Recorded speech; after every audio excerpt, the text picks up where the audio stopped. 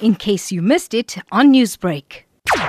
Most of the names in this country were named after the colonizers, and in some instances after those who took over from the colonizers, that is, people of Dutch descent who were once called the Boers and then later on called the Afrikaners. So basically there was no negotiation. In some instances, those names were basically given to those places, partly because the whites could not pronounce local names that were there, or because they decided that they wanted to retain their heroes and heroines and therefore just gave the names without any consultative process. So I think that the current state of affairs post-1994 dictates that there should be a consultative process, and then the majority of the people who reside in that area should have a final say as to what that place should be called. What can you tell us about the history behind the names that were chosen? In most cases, the names that are given for these places are associated with those who fought colonialism and apartheid. And then the idea is to try and resuscitate and in fact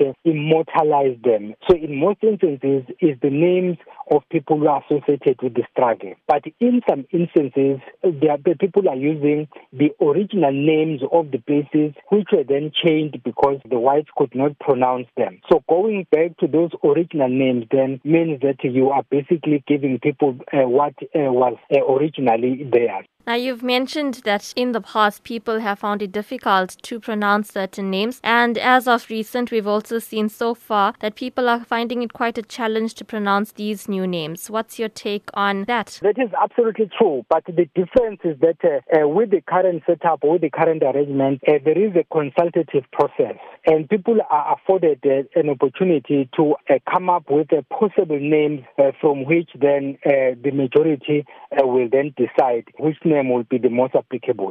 Say in the case of Port Elizabeth, for example, as we have known it, Gqeberha, which is now being used, was not the only name. There were other names like Ipai, Nelson Mandela City and all of that. So basically, people were coming up with names which they felt would best describe the place. But then, of course, in a democratic dispensation, the majority will run the day, as it were. It's true that not everyone will be able to pronounce this name as easily as they used to do with PE, for example, or Port Elizabeth.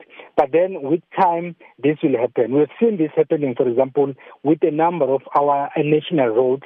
I think that these name changes should not be seen as the end in itself, but it should be a means to an end. Because you can change the name of the place as long as the political context of the area remains the same, then it means your job will be half done. This one is a first step and is a step to the right direction. Newsbreak, Lotus FM, powered by SABC News.